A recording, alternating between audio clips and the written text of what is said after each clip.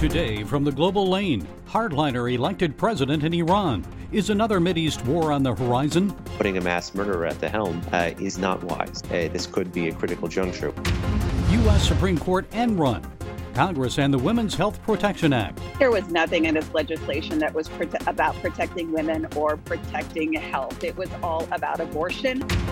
Discontentment in the retail industry. Americans are quitting their jobs in record numbers. And they're saying, you know what, I'm going to take this summer off. When you all get your act together, I'll come back to work.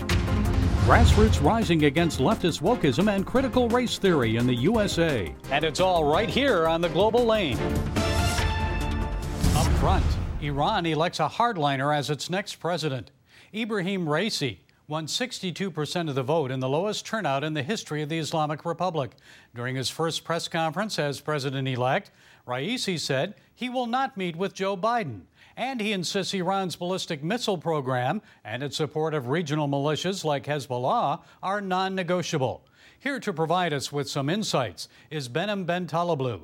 Mr. Taleblu is senior fellow at the Foundation for Defense of Democracies.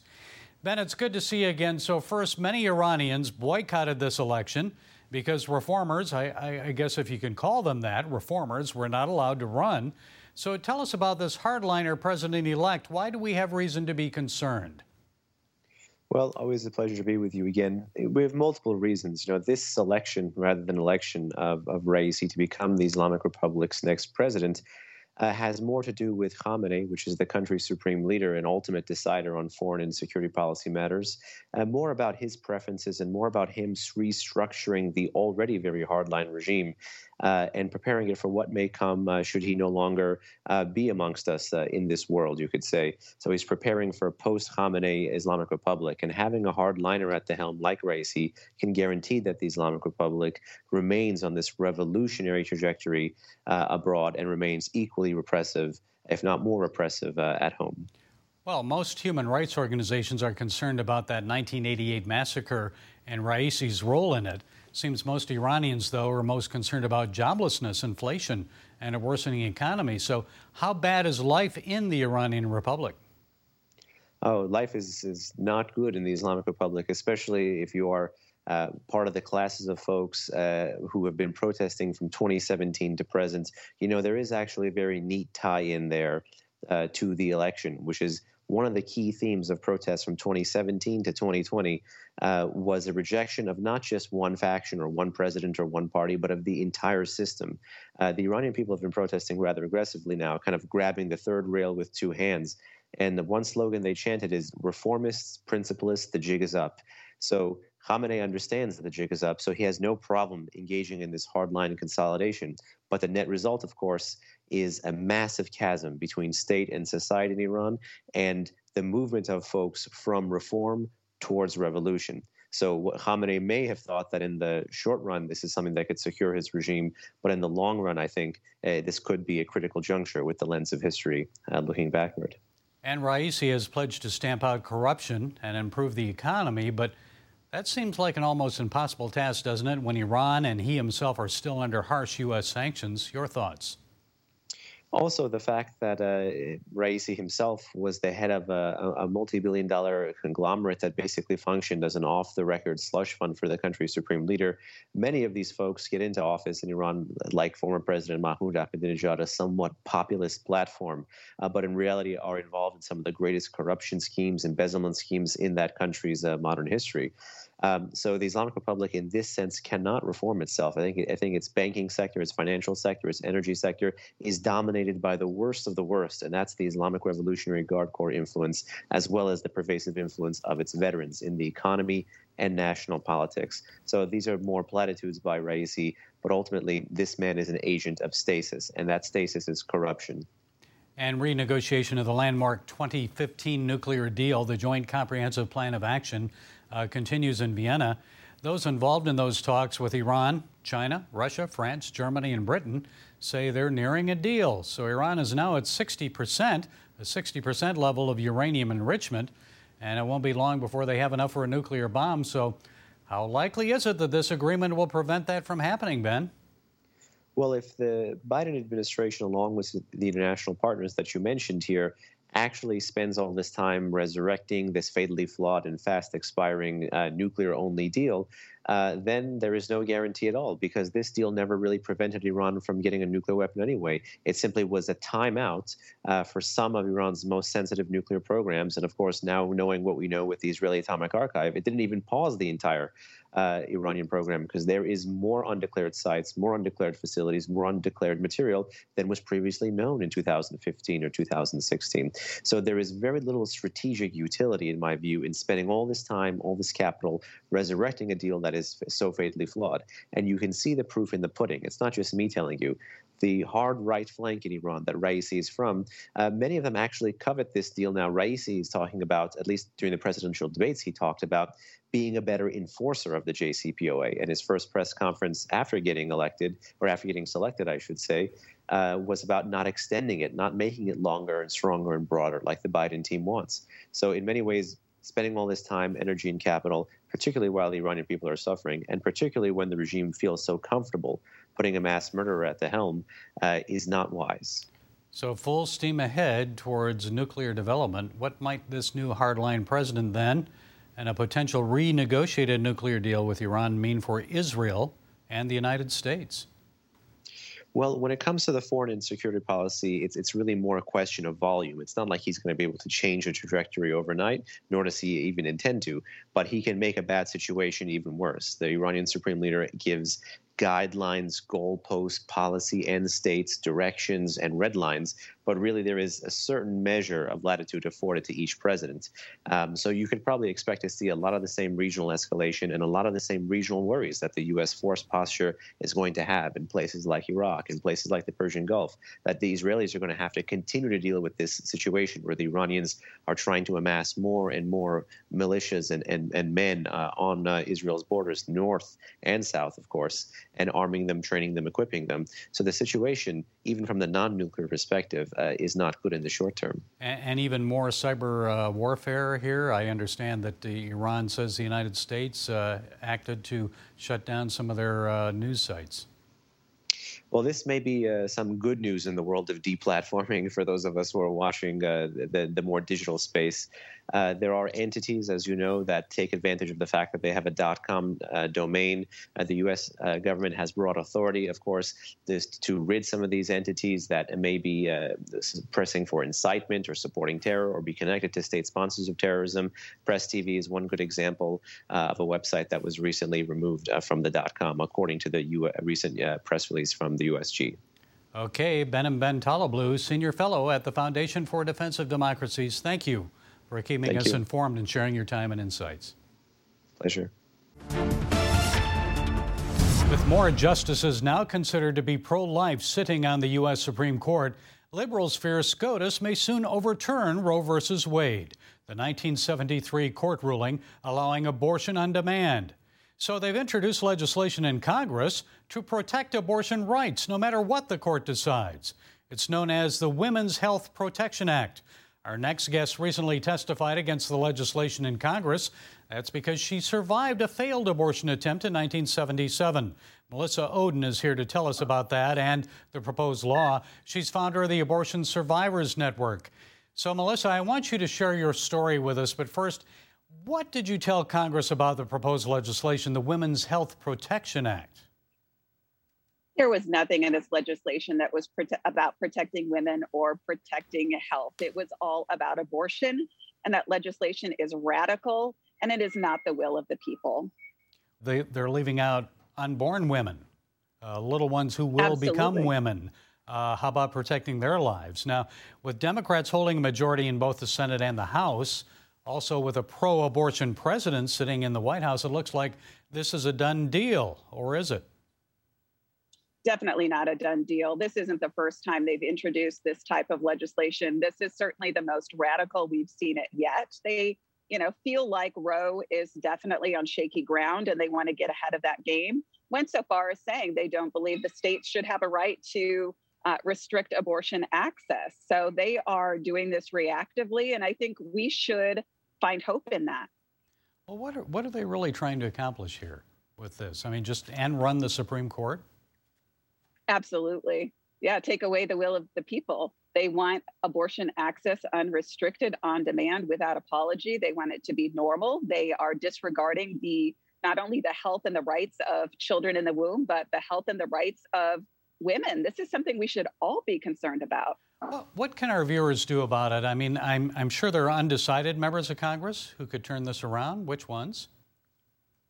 Well, it's really important that Senator Blumenthal's office hears from you. He chaired that committee, but every member of Congress needs to hear that we don't support this kind of legislation and that we need to do more to, support women in need. Abortion is not the solution to any problems that people are facing in our world. Well, this is amazing because it seems to me it's coming at a time when more and more Americans, young and old, female, male, are opposed to abortion. So aren't we seeing a trend where people are saying, wait a minute, technology is showing us that this is actually a child in the womb? Yes, and that's certainly my story. I am, I'll age myself really quickly. I'm 43, but I was one of those babies back in 1977 who survived an abortion procedure. My birth mother, Ruth, was told she was maybe 18 to 20 weeks pregnant with me when she had a saline infusion abortion. I soaked in that toxic salt solution for 5 days, being poisoned and scalded. And they believed that the abortion had been successful when her labor was induced on the 5th day. And yes, that abortion took longer than what it should have. But they believed the abortion had been successful. And that's the day I was accidentally born alive. We know the truth about life. Science is clear. Biblically, we know the truth about life. Tell us a little more about that. I understand your mom, your birth mom, didn't really want to have an abortion. What happened? That's right. That's part of what I testified to about coercion and force when it comes to abortion. I now have a relationship with my birth mother, Ruth. Our story is pretty, just such a God story. She didn't know for over 30 years that I had survived that abortion. She was told that day that it had been successful and, was told it's hideous, it's a monster, don't look at it after I was delivered. She didn't know if I had been a little boy or a little girl. And she lived with such incredible regret. And she was not just coerced into that abortion, but literally forced against her will. She was a college student. My grandmother, her mother, was a prominent nurse in their community and forced that abortion upon her, bypassing hospital regulations and procedures. And no matter how many times I testify before Congress, there are always people who try to say, oh, she's not relevant. This was a forced abortion. She's not relevant. That type of abortion procedure isn't performed anymore. But we are always relevant to this conversation. And I testify not only to give a voice to the unborn and other survivors, but to women like my birth mother, Ruth, who deserve to be heard. And it sure seems that God had a plan for your life. How has that shaped your worldview, and what role does faith play in your life, Melissa? I wouldn't be alive today if it wasn't for the hand of the Lord who saved me in the womb. I truly believe that. There's no medical reason why I'm alive today. And I've known Jesus from my youngest age. I'm grateful my parents, my adoptive parents, raised me to, have a heart of mercy and love towards even my biological parents. And I could not have showed up for that hearing. I could not do all the work that I do in healing and empowering survivors and fighting for the unborn if it wasn't for God who goes before me. I'm called to do this. And you're helping a lot of women out there. Okay, Melissa Oden, thank you for sharing your time and insights today. We appreciate it. Ditching jobs for something better. 649,000 American retail workers quit their jobs in April. The U.S. Labor Department says that's the biggest one-month job exodus since tracking began 20 years ago. And twice as many retail jobs, 1 million, are available now than 1 year ago at the height of the COVID pandemic. Overall, 3% of workers left their jobs in April. So what's going on? Dan Celia, Financial Issues National Radio and TV host, has some answers for us. Dan, it's good to see you. So why are so many American workers, especially in retail, handing in their notices? I think a lot of it is there is still uncertainty, number one, about whether they're going to be able to keep working and stay in their job. They're very concerned about. Some of them are afraid to let go of the benefits they're receiving because they don't want to have to reapply and go through all of that again. And some of them are saying it's summertime. I've been penned up for a long time. I'm not going back to work till September. And a lot of people are saying, you know what? This is a nightmare. I don't have the hours I was promised, or I'm working way more hours than I bargained for because of the understaffing. So you've got some discontentment, particularly in the retail sector. And they're saying, you know what? I'm going to take the summer off. When you all get your act together, I'll come back to work, but I'm still getting my benefits. So it's a huge, huge problem for the economy. And I'm more concerned, Gary, for the smaller retailers and the restaurants. I mean, these guys are hanging on by the skin of their teeth now. And this has been a real problem with them trying to open the doors. And help wanted signs everywhere, Dan. I see them everywhere I go. And is it a matter of money, work schedule? Why are American workers leaving their lower paid jobs? I think it's a matter of money. You know, I really think it's that more than anything else. People are saying, Gary, that, well, you know, these people just don't want to work. You know, these aren't bad people. These are people that are thinking logically about taking care of their families. So listen, I'm making, let's say they're making $30,000 a year. And they do the math and they say tax-free income of $32,000 a year if I don't go back to work. I have a family to think about. I have to watch my kids. I don't want to pay that, go back to work, make less money, and pay for childcare. There's so many things like that. And until the government comes out, the federal government now is incentivizing, wants to incentivize people with signing bonuses to go back to work. Okay, that's fine. What happens when that's over, when that's spent? Now they're still making less money than they were making with the federal subsidy on unemployment. It doesn't make mathematical sense for them to all rush back to work. Economists warned that raising the minimum wage would help fuel inflation, and the PPI for finished goods is expected to jump to 6% this year. Overall inflation rate about a little over 3%. Is the jump simply as a result of coming out of this pandemic, or is something else at play here? No, this isn't transitory. I know the Federal Reserve wants to think the inflation is transitory. It really isn't. It's here permanently. And a good example of that is what we were just talking about. I was talking to a guy that has 6 restaurants.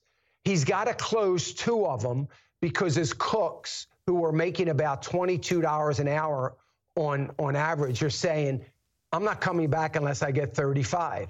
So he's made a decision to close 2, keep the other 4 open, and use that additional money to pay his cook so he can try to survive and grow again. That's inflation. You're not going to go back to the cooks and say, hey, by the way, you're going back to 22 now, everything is fine. It doesn't work like that.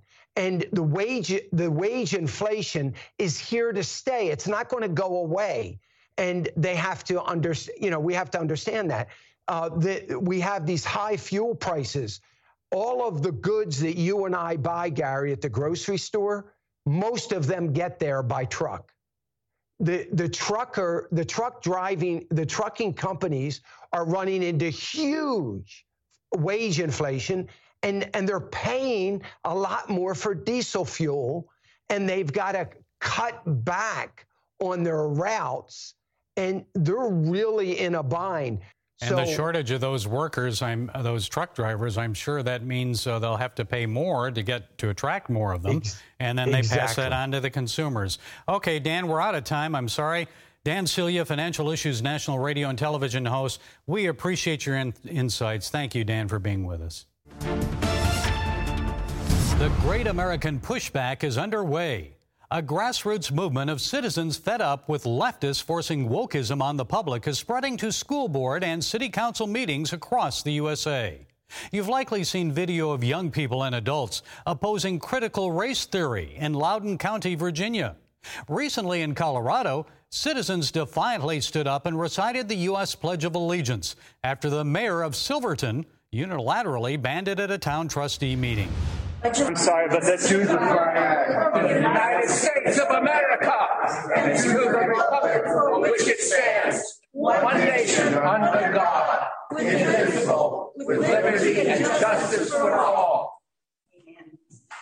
I'd note that that's out of order, and we did have a one-strike policy. I'm not going to ask everyone to leave tonight, but if something like that happens again, we will.